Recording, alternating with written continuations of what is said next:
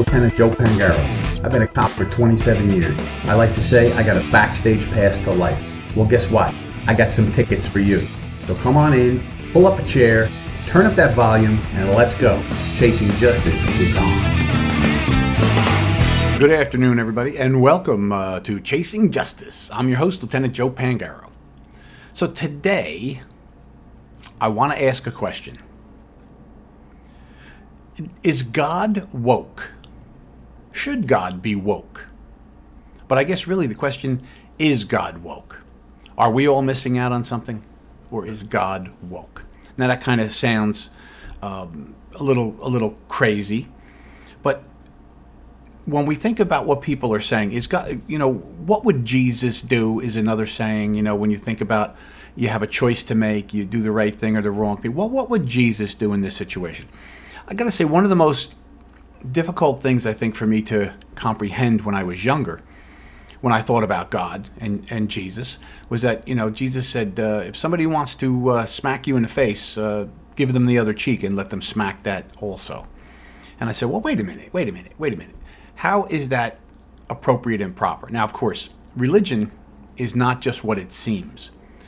And for those of us who are Christians, we know that the Christian religion is not really choose from, column A and choose from column B. And the way I see it, even further, as a Catholic Christian, is that, it demands a lot of me. It demands a lot of me, and I have a complete understanding. I'm not going to choose, well, I'll believe these three things and not those three things, and I'll do these three and not those. And what that ends up being is that I know sometimes I make choices that are not correct, that are not appropriate, that I should make different choices, and I struggle with those. And I think that's part of it. As my wife Kathleen would say, that's the wrestle. You're having a wrestle with religion, because you really should be wrestling. Religion doesn't tell you not to ask questions. There's lessons that are taught, and we have to absorb them and take them in and think about them. And how do they make you feel? What do you think about them? You wrestle with these different ideas. Now, one thing I wrestle with is religion pretty much tells you that the death penalty is not appropriate unless, and this is from a Catholic perspective for those who are not Catholic, the Catholic perspective is the death penalty is not appropriate. People should go to prison if they're dangerous to others, but the death penalty should only be used if there's nothing else that can stop that person from hurting other people again. So if someone were to get life without parole and they go to prison, but then in prison they kill 3 other people, even if they're killing other killers, the reality is you shouldn't kill anybody. So therefore maybe death penalty would be appropriate in that case. There's the concept of the just war. All right, if you're going to vanquish evil, look at the Bible. I mean, go to the Old Testament, and who vanquished who and who wiped out who and who had battles with God saying you're gonna wipe out these people, and it's amazing when you read it.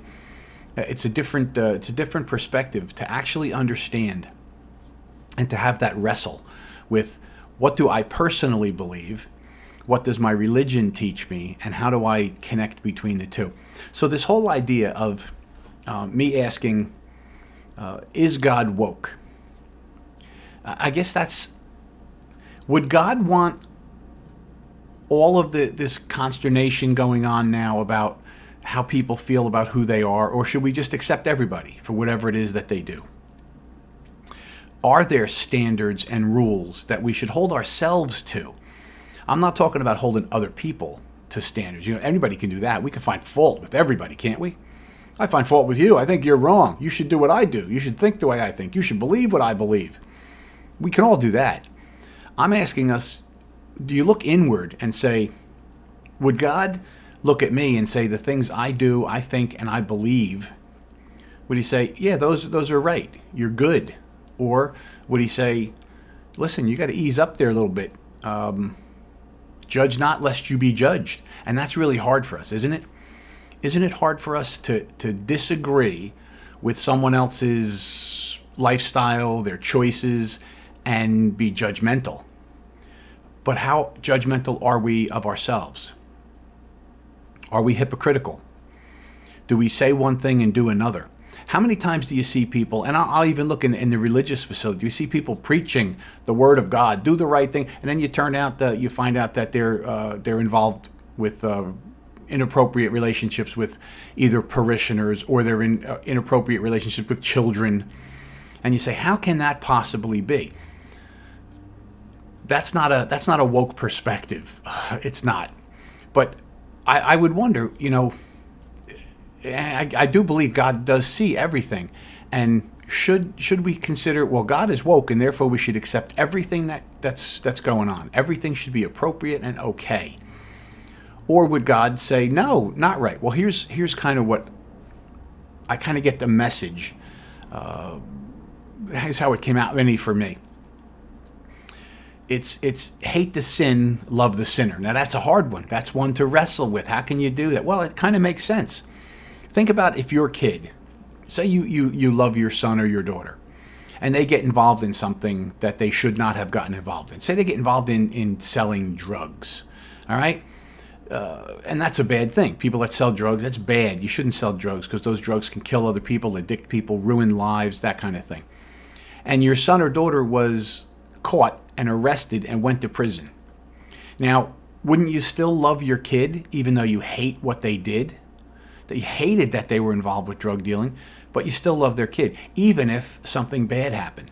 I mean, how many times do we see someone accused of something horrific, and they still have their family members still love them? They may be disappointed, they may be hurt, they may be confused, they may be a lot of things, but they still love the person. They hate the sin and they love the sinner. Is that how God sees us when we're being judgmental? And in that way, is God woke? Does God say, hey, listen, you worry about you, and I'll worry about what everybody else is doing? And I say, okay, I can accept that. I can accept that concept, that I should look inward at me and see where I'm wrong, not where other people are wrong. But what about when the things that other people do affect me negatively?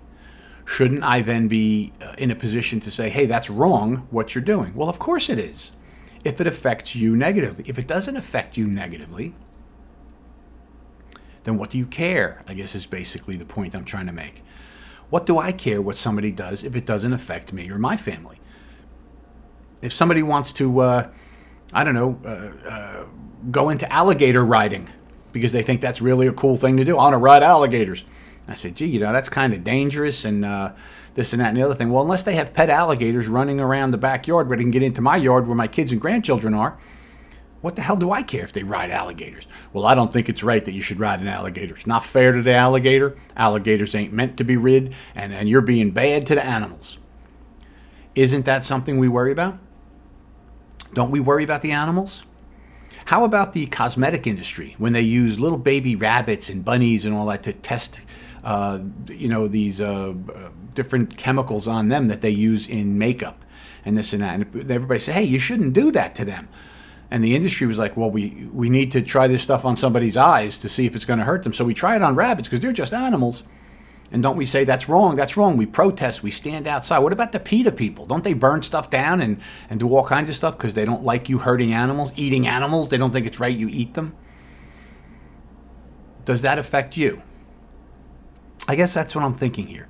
Is God woke to all this stuff and I'm not paying attention? Am I being judgmental of what other people are doing? I don't know. I think it's something now I'm trying to understand and think about and see if I can put it into perspective.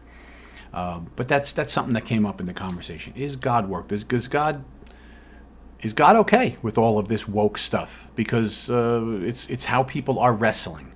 They're trying to understand who they are, what they're all about, what the world is about, how they fit in or don't fit in.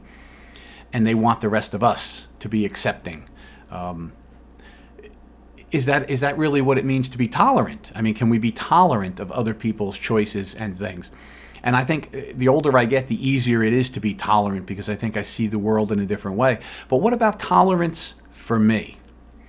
Where's the tolerance for me and what I believe? Where's the tolerance for how I see the world and how I see relationships and how I see family and how I see what I see as right and wrong? Where's the tolerance for me. A lot of times I feel there's not tolerance for my beliefs. I am simply expected to be tolerant of everyone else's beliefs and understandings, but not so much tolerance coming towards me. Do you ever feel like that? And I think that's part of what causes the consternation that we're all going through here. We're all trying to understand this. How can I be tolerant to others and at the same time deal with the fact that people are not tolerant to me? Now, I'm a much more traditional kind of person. Like I said, you've heard me say 1,000 times, I don't care who loves who. The more love in the world, the better. But the reality is, sometimes people don't respect my choices. And I'm considered wrong or bad because I believe in traditional America, red, white, and blue. Opportunity for all. We should all strive really hard and rise to the heights that our gifts, our God-given gifts, give us. I believe that each person, the harder they work, they'll get ahead. And I'm told you're a nut. That's wrong. That's terrible. It's biased because you could get ahead, nobody else can. Where's the respect for me and what I believe? That I believe that patriotism is a good thing. That I believe that loving country and God, even my religion, right? You can pick on very, very few groups anymore except for my religion. You can pick on Christians all day long. Because, the Christian religion expects people to do right and follow these rules. And if you follow rules, then you're excluding other people. You're not tolerant of other people. Well, let's ask this question. If somebody wants to have a life of crime where they want to do bad things, isn't it funny how we get a siren to go by just as I said that? If somebody wants to do bad things and live a life of crime and victimize other people, are we to be tolerant of that? Or are we to say, no, that's not right? Well, let's ask, aren't we being more tolerant of crime in our society? Don't we see all over the country we have prosecutors that don't want to prosecute people because historically people were imprisoned for committing crime. They were treated poorly. There's all these kind of things. It was bias is the reason that we've locked up murderers and drug dealers, not because of their crimes, but because of who they were. Is that really true? Do we lock people up just because of who they were? Or do we lock people up because of the crimes they commit? Right? Should I be tolerant of someone who has a criminal lifestyle because that's what they choose to do? Maybe that's all they can do. Maybe they don't have a skill set. Maybe they didn't go to school. Maybe they did spend their life getting high and jerking around and not working hard and going to school. And that's the life they have. Shouldn't I be tolerant of that? Well, let's go back to what I said in the beginning. I believe being tolerant of other people's choices is perfectly fine as long as it doesn't affect me. So you can be a criminal. You can be a miserable person. You can engage in all kinds of bad stuff as long as you don't bring your crime to me. Then I'm not going to be tolerant of your criminal behavior. Right? So as a society, we're being asked that question now. We see everywhere they're trying to lower prison sentences. Lessen the crimes, change the way we view criminal activity. In many cities and states, they've said, okay, shoplifting up to $999, we're not even going to come after you. Is that tolerant? Is that fairness to say, well, there's a lot of people that can't afford that $900 worth of stuff and they need it, so they should be able to just go take it from somebody. And then we go and we're going to arrest that person and put them in jail when they needed things and they went and took it. We got to be tolerant that these people needed these things. Isn't that a wrestle? Do you see what I'm talking about? There's so many things to wrestle with. Personally, I think that's not the truth. I think that's wrong.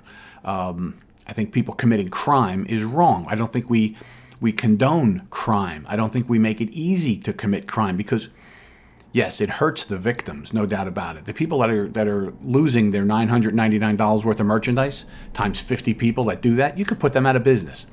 They're being hurt. But you know what? The people who are stealing are also being hurt. Lieutenant Joe, how are they being hurt? They're getting $900 worth of stuff for free. And that's a wrestle. How are they being hurt?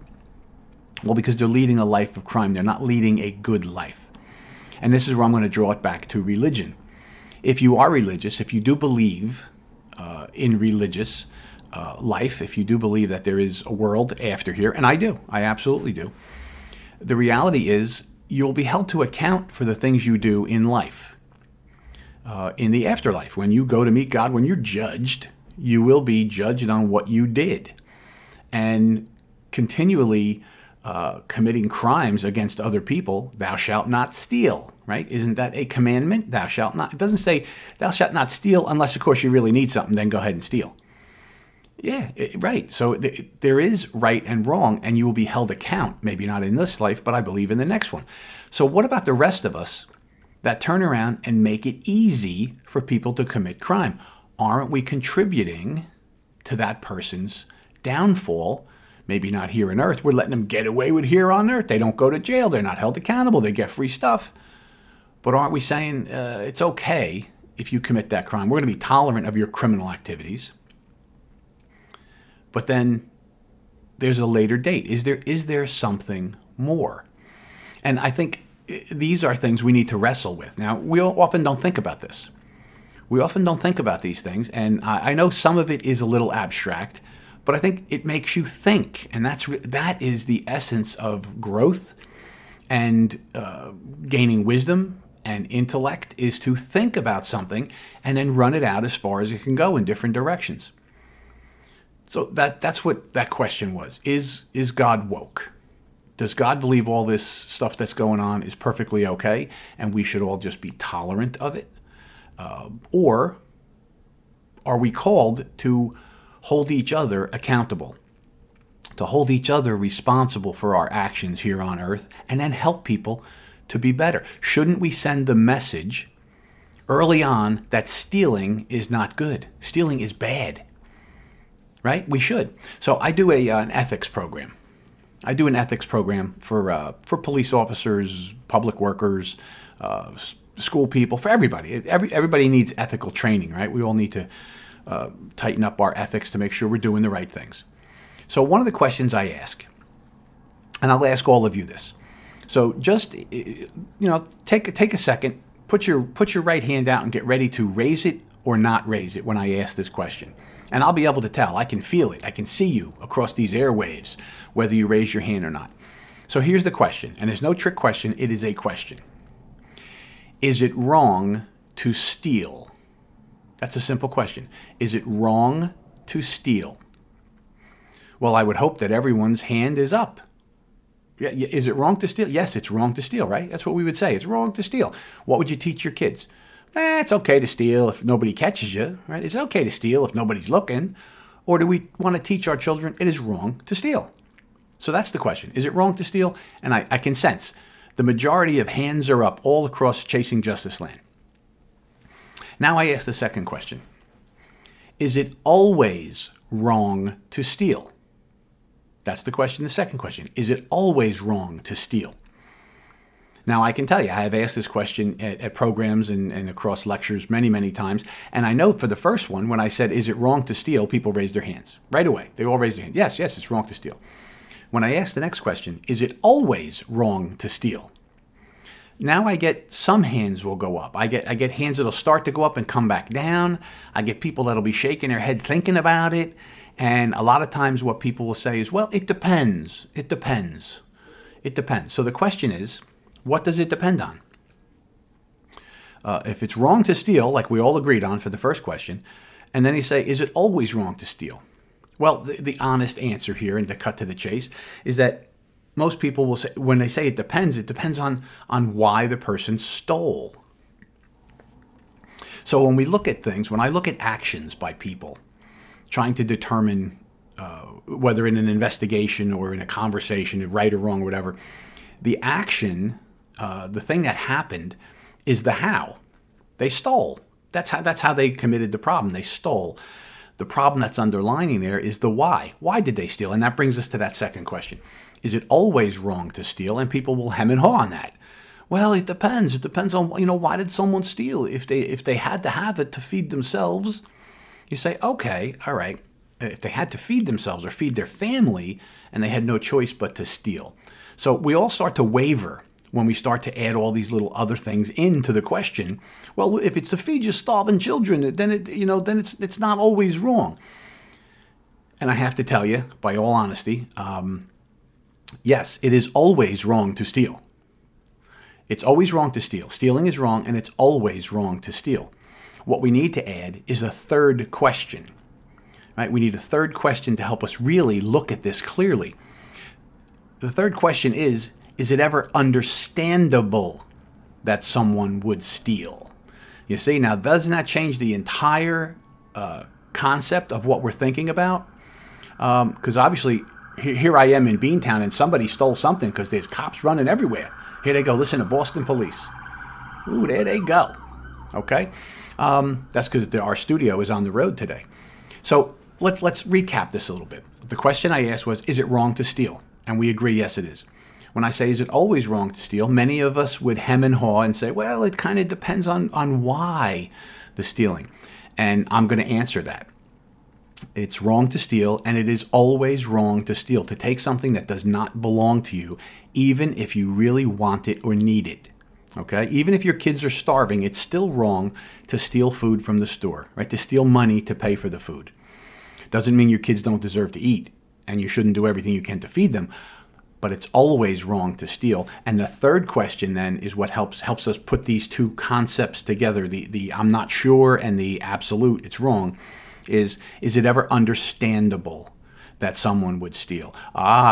This is where when we look at this through an ethical perspective, we say to ourselves, is it ever understandable? Well, you can understand. If my children were starving, my right and wrong barometer might tell me it's wrong to steal and it's always wrong to steal, but my kids have not eaten. And therefore, I will step over my ethical line and I will steal to feed my kids, and I will justify it in my mind that, well, my kids were starving and I had to steal. This is usually the way this goes. And when people see that, we realize most of the time we have a bright white line, don't we, that says that it's wrong to steal. And we don't cross that line, and we're ethical and we do the right thing. But then when you ask a few questions and then you add some things to the equation, now the line starts to move. The line starts to wiggle and go back and forth. And we have to find a way to put it in perspective. So when I ask these questions, is God woke? Is it right or wrong to judge what other people do and say, how they live their lives? And it comes down to, we probably need a couple more questions, right? And that's the whole purpose of me showing you that example of someone stealing. And what really happens, here's what happens when I teach this to the cops. Here's how it usually works out. I ask the question, is it wrong to steal? Yes. Is it always wrong to steal? I don't know. It depends. Is it ever understandable? Yes, it's understandable. And I say, here you are, you're out on patrol, and you get sent to the local Circle K or 7-Eleven or whatever convenience store you have, and you roll up there, and the owner of the store's got a guy by the shirt collar, and he says, hey, this guy's been in here 3 times this week, and he steals milk and bread, and I'm sick of him stealing from me, and I want him locked up. And the cop, you go and you talk to the guy, and the guy says, hey, officer, you see that rundown motel over there? Well, I'm living over there with my wife and my 2 kids, and I haven't had a job in 6 months, and everybody's hungry over there, so that's why I stole milk and bread 3 times. And then I asked the officers, if someone told you that, what would you do? And I got to tell you, every single time there's officers in the audience when I'm teaching them that raise their hand and say, well, I would pay for it. I would pay for it. So here's somebody stealing, and you're an officer of the law. Your job is to enforce the law. And here's a man who's been victimized. Somebody stole from him. And you find out the reason, the why, right? Now we know the how. The guy stole milk and bread, took it off the shelf, tried to run away with it. But we find out the why, because he's trying to feed his kids. Is it ever understandable? And you say, I would pay for it, because that touches a place in my heart. As a human being, I could understand why somebody would do that, and I would try to mitigate that by saying, hey, listen, I'll pay for the stuff, and if you don't want to charge the guy. Almost every single time, cops tell me that. The other thing they tell me is, well, I would talk to the owner and kind of explain to him that, somebody who doesn't have any food to feed their kids might do desperate things, and could they rethink charging people? Either way, here's the black and white law enforcement officers that charge people with crimes, who commit crimes. Stealing is a crime. It's always wrong to steal. And these officers would reach into their own pockets and pay for it and try to mitigate that crime because of the reason. You see? Now you want to juxtapose that with the next part Okay, so the next part I say to the officers is, okay, so you pay for the guy's milk and bread, you counsel him and advise him, here's where you can go get free milk and bread, and you get social services, and you can take care of your family. Don't do crime anymore, don't steal. And you drive away from that, and you feel better, and the person feels better, and everybody's good. Now you get sent to the local liquor store, and you roll up on the local liquor store, and you go in there, and there's the owner, and he's got Bob the Rum Dum, who's got 5 DWIs, has to drive his bike everywhere. He's a stone alcoholic, and he was stealing a bottle of Jack Daniels, and the owner caught him. And the owner says, hey, this guy's been in here 3 times this week stealing Jack Daniels. I want him locked up. And I say to the officers, what about this guy? He's got a problem. He's an alcoholic. He can't help himself. He needs alcohol really badly. What are you going to do? Who's going to pay for his alcohol? And instead of getting hands that go up, I get officers that would, kind of like, well, no, I'm not paying for his alcohol. That's totally different than someone who's stealing milk and bread to feed their kids. And I said, but doesn't this person have a problem too? Doesn't the alcoholic have a bad problem too? Aren't they struggling too? Aren't they wrestling? And they made a choice to steal, to feed their alcoholism. And they say, yeah, but they brought it on themselves. And I say, oh, so we can judge between one person doing the wrong thing and another person based on the why. Do you see how this all knits together? So when we look at things, we say, is God woke? Does God want us to not judge any of these things that are going on now? Or does God expect us to do what's right and counsel our brothers and sisters? Not berate them, not put them down, not talk about them. Or are we supposed to counsel them and give them the benefit of our wisdom and say, well, this is why I think this is wrong. This is what I think you should do. In essence, should we reach in our pockets and try and mitigate their situation, even if they don't want us to? Now, I'm not calling a judgment on anything that people do. I'm asking you the question, where are we here? What does God want us to do? Have you ever thought about it? As we're all, that's wrong. I hate that. That shouldn't be like that. Or should we take a stand on what we believe is right and say, no, that's wrong. We shouldn't do it. So there's some questions for everybody. There's some questions to get us started. All right, I want to tell you, this is Lieutenant Joe here, and we'll be back in a minute with more Chasing Justice. You wouldn't go a day without brushing your teeth or washing your hands. What about washing your nose? I mean, your nose does filter the air you breathe, air loaded with bacteria, viruses, and irritants. Make nasal hygiene part of your routine with Xlear. No messy bottles to fill, no drowning sensation. Xlear is a natural drug-free saline with the added benefit of xylitol, which blocks bacterial and viral adhesion. Available in stores and online at Xlear.com. That is Xlear.com. These days, every time you turn on the news, it seems like there's a new threat to your health. Maintaining a strong immune system has never been more critical. Advanced nutrition company Healthy Cell created Immune Super Boost to help you strengthen your immunity. Unlike other supplements that don't work, Immune Super Boost is not a pill. It's a gel you swallow with ultra absorption of science-backed nutrients proven to support immunity, like vitamin C, D3, zinc, elderberry, and echinacea. These physician-formulated gels come in a small gel pack. Tear off the top and shoot it down, or mix it in water. Boost your immunity. Go to HealthyCell.com and use limited-time code OUTLOUD for 25% off your first order. Risk-free. Love it or your money back. Guaranteed. HealthyCell.com, code OUTLOUD. HealthyCell.com, code OUTLOUD.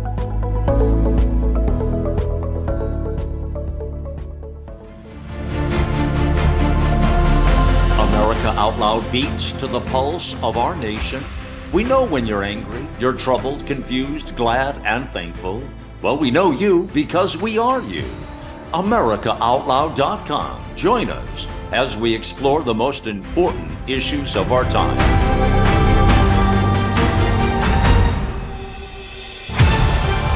America Out Loud Talk Radio. The liberty and justice for all.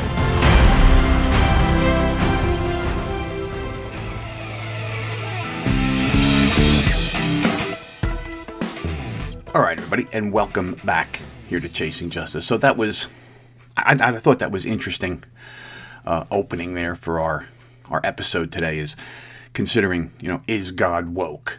Would God want us to accept all the woke things, or would God want us to assess those things and determine if they're good or bad? So one of the things I assess is my health, and my health has been very good. Now, recently, I was in Boston. I went there for work, and as I told you, and it was interesting. I was there for, a little over a week, and I started to feel like a headachy, sinusy thing starting when I was driving up there. And I said, oh boy, here we go. I hope this doesn't affect my week, because I had to be outside and it was cold. Boston's still cold. The sun was out though; it was very nice, but it's still cold. And I said, okay, let me take my Healthy Cell Immune Boost again. Right? I take it every day, at least when I remember. I keep it right here by my desk, so I try and remember to take it. So I took my Healthy Cell. I went through my day. I could feel it. I said, when I wake up tomorrow, usually when you wake up in the morning, anybody who has sinus problems knows when you wake up in the morning, that's when you usually feel it. Well, I woke up the next day and clear as a bell, like it never happened. So I can only attribute that to the immune boost, which really has my immune system rocking pretty hard. So something jumps in and it gets knocked out right away. So if you're looking to stay healthy, take a look at Healthy Cell and their immune boost. It's on the network here. You can find it easily. It actually works really, really well. All right. So that being said, so what comes along with chasing justice is understanding, what else goes on out in the world. So especially like in law enforcement and emergency services, and we've had some terrible incidents recently, haven't we? We've had several officers shot in Tampa, Florida. We've had a young officer killed in Chicago, which is absolutely tragic. And there have been other terrible incidents that my brother and sisters are enduring out in the world. And one of the things is we can find people who are in crisis. People who are in crisis have great difficulty sometimes dealing with the world. So I wanted to talk a little bit about crisis intervention today, just to give us some ideas of how to work crisis intervention, what's involved with it. It's something that I do. I'm an FBI trained hostage crisis negotiator. I've been doing that for, over 18, 19 years now when I first got trained. And I found that it had application not just to hostage situations when somebody's being held hostage, but when people are in crisis. And that's one of the reasons I wanted to, take some time and talk about that a little bit. The first half of our program was looking at our world and trying to understand that. And this part of the show, I think I want to talk a little bit about crisis. So one of the things that I found is that you can come across somebody in crisis anywhere in your life, and understanding the basics of what makes for crisis intervention is understanding the psychology of what somebody in crisis is going through, right? So you have to understand, I think of it, is that, because you never know. You could be on a bus, you could be on a train, and somebody starts to go off. And then what do? How do you deal with that person if you have to, right? And what do we say all the time? Probably sometimes the best thing you can do is maybe avoid a person in crisis. But sometimes you can't avoid them. And that's the reality. So one of the things I did when I went to a large school district as the director of school safety and security, I got there and realized that there are many more people that get upset in school, not just students and sometimes staff members, but like parents and guardians and people that come to the school. They got all kinds of concerns. Look at what's going on now with the schools, with all the arguing over the school board and what books are in the school and what we should and shouldn't be teaching children. This has people really, really upset, and I can imagine that there's more of that activity going on. So I was just at a large district, and one of the things I brought up was this program I created called Crisis in the Classroom. Now, this is exactly what it sounds like. It's about dealing with someone in a school who is in a crisis, and that can be a violent crisis, that can be an upset crisis or whatever, and how to deal with it. So that's why this part of the show, we're going to talk about crisis and how we can handle it, whether it's law enforcement or school people or whatever. The whole idea is that understanding, what to say and what not to say is really the important thing. So the crises that I've been involved with, there was one and what normally happens is you get called to the scene after it's been going on for a while, and then you have to undo Sometimes the things that were done wrong, maybe were said improperly or whatever, by whoever was there, whoever the person first talking to them is. And you have to undo that first. And that's a sometimes delicate process. And how do you go about it? So teaching the schools this program, I had a call from a very large retailer, a company that sells things retail, massive company. And they wanted a threat assessment for their offices in New York. And while I was talking to them, they're like, we've had people come in who were really upset. And one guy was screaming, ran through the offices, was threatening people. And we weren't sure exactly how to deal with that. I said, well, you could use some crisis intervention training, right? It's to calm someone down. It's to stop the person from boiling over and getting to the point of violence. So they said, oh, we'd love to have that. And I presented that to them. It was interesting. I got a call, I don't know, maybe a year later. And the woman who was the office manager, she said, hey, we had 2 people here in the last couple of weeks that were just lost their mind. One was an ex-employee who came in screaming and hollering, but he didn't like the benefits he got when he left or whatever his problem was. She goes, and I used those techniques, and I calmed him down, and I couldn't believe it really works. And I could tell you it really does. Crisis intervention absolutely does work. It can help people. So we want to make sure that we learn what we can. So that's the real purpose for today, is to bring that up. So I had one crisis I went to. I could tell you a quick story. It was difficult. There was a police officer, and this person had said they were going to kill themselves and ran into their garage and closed the door and wouldn't open the door. And I got sent, hey, could you go over there? Could you go help this officer out and see what you can do? So I go over there, and I see she's standing in front of the garage door, and she's talking to the garage door. So when you first rolled up, it looked like she was crazy, because I didn't know exactly where the person was. I knew that they were barricaded. They refused to come out, but I didn't know that the person was in the garage. And here's the officer. At first, just when you see someone talking and they're speaking, I said, oh, maybe she's on the radio talking to headquarters, but I'm not hearing it on my radio. And then just when I looked at it, I said, actually, I think she's talking to somebody, either that or she's crazy. And when I opened, of course, she was talking to the man inside the garage. And that officer actually did a very good job naturally, without really knowing the techniques or the skill set. What she did was she managed to talk about things other than what his problem was, and that actually started to calm him down, and that made my way in easier. I've had other instances when I've shown up, and we've had officers, supervisors or whatever, screaming at the person, you better come out here, you're going to go to jail, you're going to go to jail. And would you come out if somebody said that to you? Well, I wouldn't. So that's what we're going to do this half. So sit back and relax, and here we go. We're going to learn about crisis intervention a little bit. Now, we are seeing what I have called an outrageous amount of PTSD, post-traumatic stress disorder. This is going on in our country because of the pandemic. We are seeing people affected by this to very small amounts, minuscule reactions to this PTSD. And then we're seeing people who are really pushed to their mental limits because of this PTSD, because of these lockdowns and the way things are going. So how are we supposed to deal with? How do we identify it? What do we look at? Well, one of the things I talk about, as a trained hostage crisis negotiator, one of the things we learn is how to recognize people in crisis. That's one of the first things we have to do. Is this person in crisis, or is this person just having a bad day? There's a big difference between having a bad day and someone who's actually in a crisis, and someone who's in a crisis and could potentially be dangerous. So I think one of the first distinctions we have to make is that if someone is in crisis, that does not necessarily mean they are dangerous to everyone around them. They could be dangerous to themselves.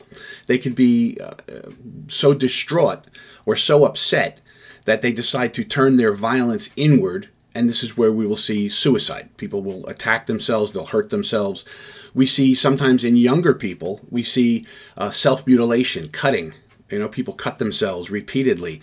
This is an inward attack on the person because they're in crisis. They're having some kind of problem go on. So we have to determine, first of all, is it a bad day or is it crisis? If it is crisis, is it a danger to everyone around the person, or is it danger just to the person? Or, as in the case of an active shooter, when these people have a problem and go off, very often they are suicidal. They attack and they kill innocent people or people they have a grudge against, and then they turn the violence on themselves and kill themselves. This creates this no-win scenario for everyone. So if you are put in that position, now it doesn't matter who you are, because I say all the time, anyone can find themselves in the position of having to deal with a person in crisis. What is it we do about that? You know, it's not always what we say. It's sometimes how we say it. It's not always what we say or how we say it. Sometimes it's the words we use. So I think one of the next things we have to determine is to try and understand what we have in front of us and how to see past our own perceptions. If you think about that for a second. When someone sees the world only through their own eyes, this is where you'll see, no matter what else is going on, people see the world through what they see as normal, as what they see as appropriate, as what they see as the way things should be. So if you've ever been in an argument with someone and it starts to get heated and the argument starts to get loud and people are getting upset, have you ever seen somebody say something like, "Hey, just calm down," right? Now, when me and Mrs. Lieutenant Joe are having an argument, and I got to tell you, normally it's because of something that I've done. I'll freely admit that. It's something I've done or said, or I was not thinking too much, and I said or did something. So there you go. I've also learned to just apologize right away. I'm just saying it's easier that way sometimes. But the reality is, if I only see the world based on my opinion, if I'm not seeing, and in this example, if I'm not seeing that Miss Kathy, my wife, is upset about something that I have said or done, or even if it's not something I've said or done, it's about something else, I just see in her reactions and her behaviors that she is upset, and I'm not taking a moment to think about why could she possibly upset? What is this all about? Sometimes I'm just busy. Sometimes I'm just not in the mood to deal with it. That's just the reality. But she's upset, and then I will turn around and say something back, something like, "Would you just calm down?" Now I'm going to ask you from your own personal life experience. Have you ever been involved with someone and having an argument, and when you say to them, "calm down," does that normally work? Does that usually make them go, "Gee, you know, you're right. I'm really upset. I'm angry. I'm voicing my opinion here. Thanks for telling me I should just calm down, and now I will." Does that ever really work? No, it doesn't really work. As a matter of fact, it has the opposite effect in many instances. Telling someone to calm down when they're that upset can be a trigger event. Okay? So as we go through all these things, we have to understand these different processes. Right? So a trigger event, just like when I teach the class live, I say to the class, what is a trigger and what does a trigger do on a gun? Right? And I'll look around and people say, "Well, you pull the trigger and the gun shoots." Yes. So the trigger, when you pull the trigger, it has the effect is that the gun then functions and fires the bullet. Right? So a trigger in an emotional event is the thing that happened that set the person off. Now, they could be on edge for a very long time without going off, right? Without the gun firing. You can have a loaded gun and carry it around all the time. It never goes off until you pull that trigger, or until the trigger is pulled, either by accident or some other means. So the reality is that an emotional trigger can be anything that happens to somebody. All right? Anything that happens to somebody that sets them off. It can certainly be if someone is in this pandemic and they find themselves very, very upset, just about in general. Maybe they don't know why. They're just feeling upset. There's a thing called languishing. All right? If you don't know what this is a term that's being used now to describe what it's feeling like to be stuck in this pandemic for over a year now. It's called languishing, where you feel like you're walking through mud. Everything is very slow. There's no particular thing that's got you that upset. It's just a matter of you're slow walking everything. People are losing their energy. They're losing their interest in things, where it's just because the world is shut down. There's so many decisions to make here. Are we getting truths? Are we not getting truths about the virus? Are we getting truths or not truths about the vaccine? Is it really good for you? Is it not good for you? Is it healthy, unhealthy? Will it stop the pandemic? Won't stop the pandemic? We have all this information going on, and then there's the fear factor that what's going to happen next. And this is why I'm saying this affects people to different levels in their lives. Some people don't get affected by it too much at all. They're pretty much just moving along. They have good coping mechanisms. Maybe they don't have a lot of fear about catching a virus and dying. And then other people, seemingly people who should not be concerned about that, young people, young healthy people, may be consumed with the idea that if they catch the virus, they're going to die. And they don't want to die. So therefore, they're on edge all the time.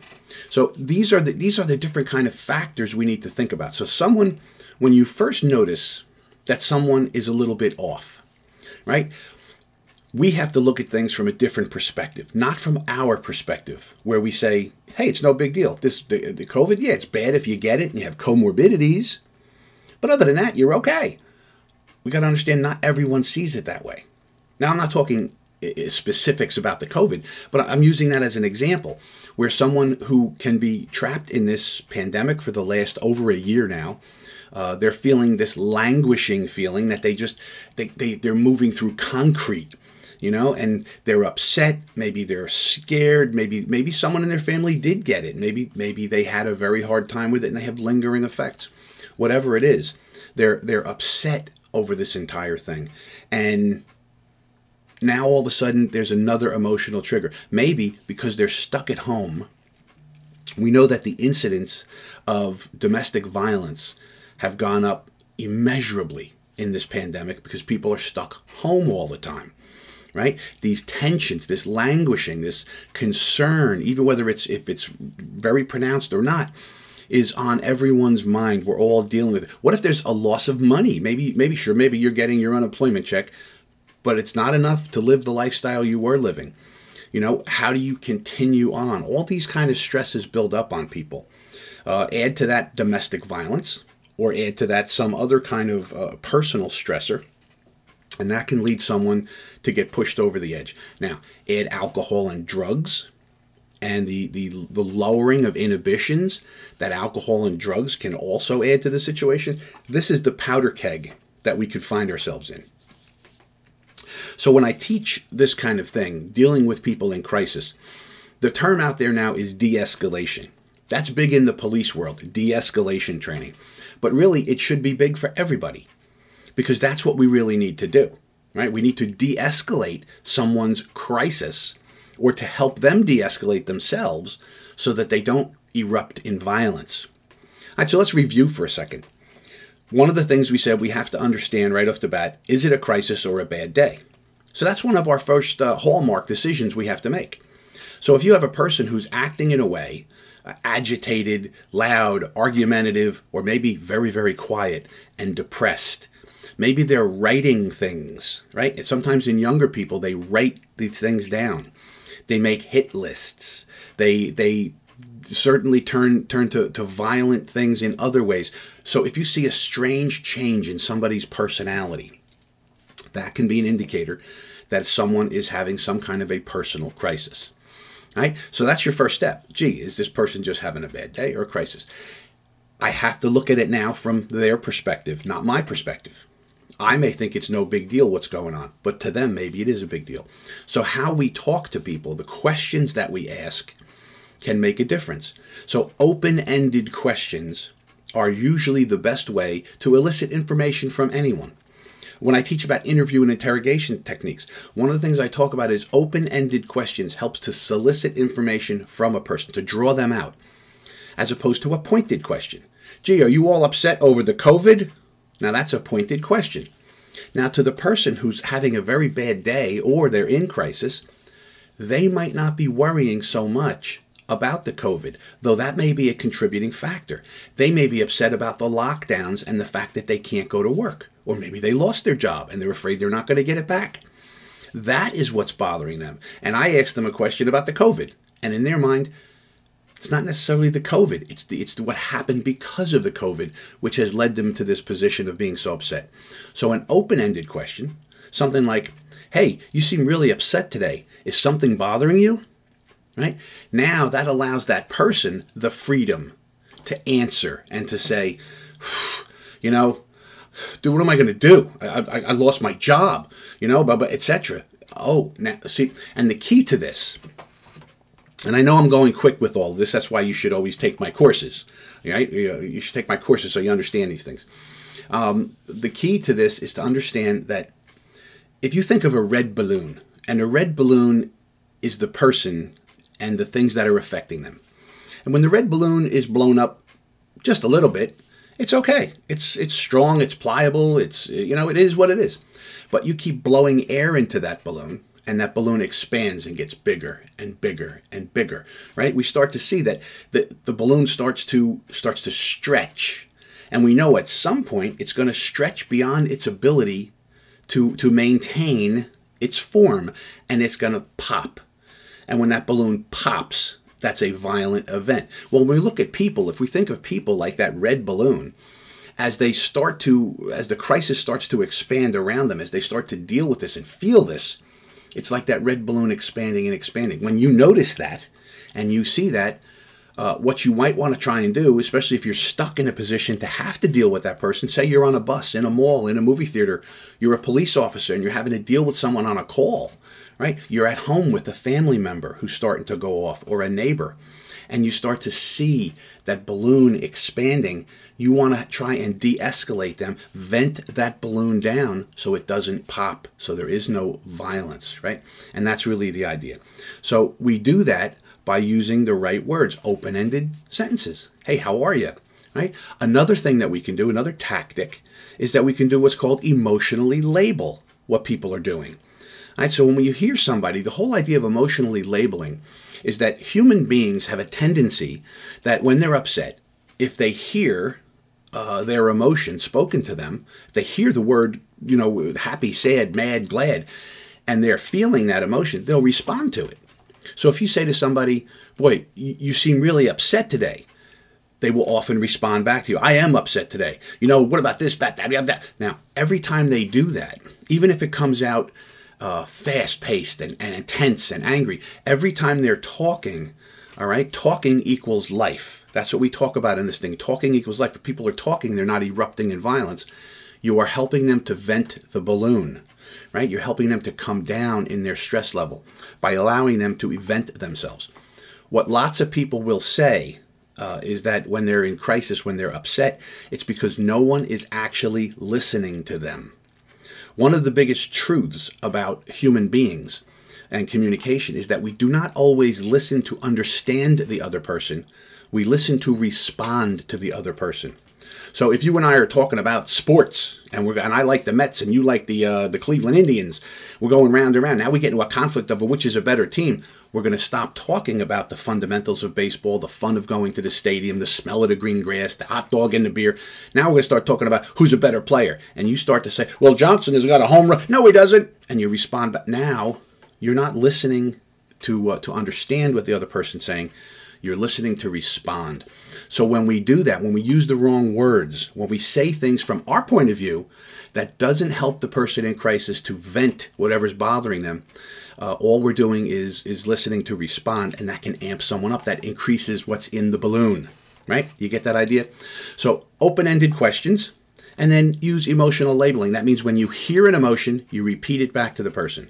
So you might say, man, you sound really mad. You sound really sad. Boy, you sound really upset. You sound really hurt, right? And people will respond usually, hurt. I am hurt. Can you believe that I'm home trying to do the best I can, and my wife doesn't understand how hard it is not to have a job, or whatever the circumstance is, right? And then you hear a tone change when that person expresses that. And and I don't know what's going to happen in my marriage, Boy, you sound really sad that you can have a problem in your marriage. Sad, we've been together 20 years, I love her, but you know what, we can't live like this anymore, right? You sound really frustrated. So you just chase the emotion around. This could take 15 minutes, or this could take 2 hours. It doesn't depend. There's no rule on this. But each time you do that, you emotionally label something, It helps the person to respond, and it helps them to vent some of that anger or upsetness or whatever they have, and that lowers the tension.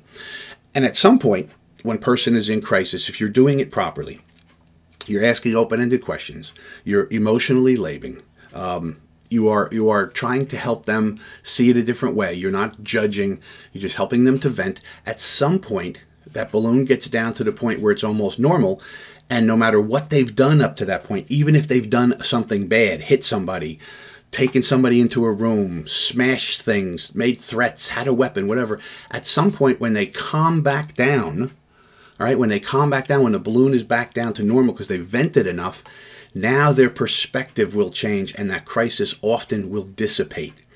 Now their concern comes to consequences for what they did. Right? So say you punch somebody in the face and you're in this crisis and you won't let anybody leave a room, right? At the office, at work. It happens, right? What are you going to do? And you're angry, and it's just like being angry in a real argument when you get yourself all worked up. You know, at some point when you calm down, you start to look around and go, uh-oh, what did I do? Right? When you gain control of yourselves. Even in an argument with a loved one or someone else, you start to realize, geez, what did I do here? Now what's going to happen? Well, when they get to that point, now what's going to happen? That can also be a trigger point because now they can turn that violence inward on themselves and maybe commit suicide because they realize they've done something bad. Or if you've created that little bit of a relationship with them where they see you as a lifeline, that's maybe where you can reach out and help. Hey, listen, what can I do to help you? Do you want to go to the hospital and talk to somebody? Do you want to go talk to the doctor? You know, do you want a glass of water? Whatever it is to help them to calm down. Do you need somebody do you want me to help? Are you injured? Do you want me to help clean that up? Whatever it is. There's that moment that crisis comes back down. The balloon comes back down and there's clarity now. And now the consequences are the concern, and you can help them through that, get them the help they need, whether that's calling for help, maybe the police come at that point, or you take them to the hospital, whatever it is, or you are the police, you take them off to the hospital. So the whole idea with a crisis is to recognize what's going on and then respond appropriately to the person. Don't just be going crazy with them. Make sure you do the right thing. Okay?